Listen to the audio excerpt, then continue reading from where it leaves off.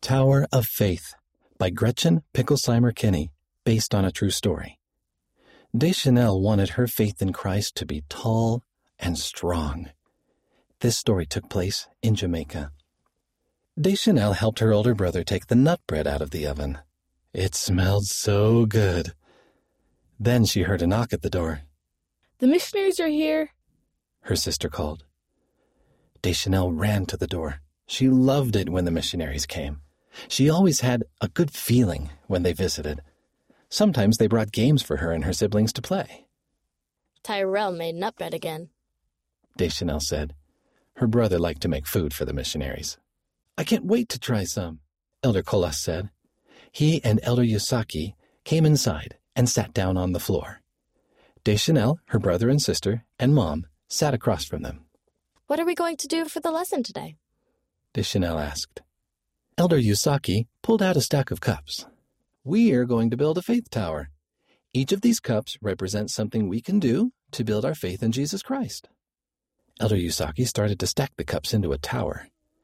Deschanel saw that the cups had words like prayer, scripture study, and church written on them. "These are all things you've asked us to do as a family." "That's right. When you do these things, you are building your faith in Jesus Christ," Elder Colas said. Deschanel and her siblings took turns building their own towers with the cups while they listened to the lesson. After the missionaries left, Deschanel thought about what they taught. She wanted her faith in Christ to be tall and strong, just like the tower she built. As the months passed, Deschanel learned more and more about the gospel from the missionaries. She started going to church with her family. She pictured her tower of faith growing taller and taller. One day after the missionaries left, Deschanel talked to Mom. "Can I get baptized?" "Are you sure you're ready?" "Yes. I want to follow Jesus." "Okay. If you want to, you can be baptized." Deschanel's brother and sister chose to be baptized too. Mom said she didn't feel ready to get baptized yet.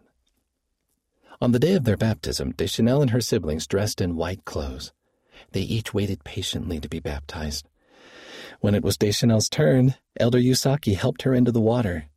Then he said the words of the baptism prayer and lowered her under the water. When Deschanel came back up, she couldn't stop smiling. She felt happy and clean. She never wanted to forget this feeling. Deschanel kept doing things to build her faith in Jesus Christ. She read the scriptures with her family, she prayed to Heavenly Father, she did kind things for others, and she remembered how she felt when she was baptized. She wanted Mom to have that feeling too. "Mom, why don't you get baptized?" Deschanel asked one day. Mom was quiet for a minute. "You have set a good example for me.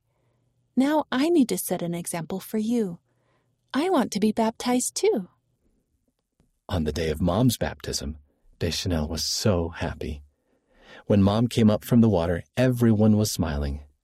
Now Deschanel's whole family could build their towers of faith together.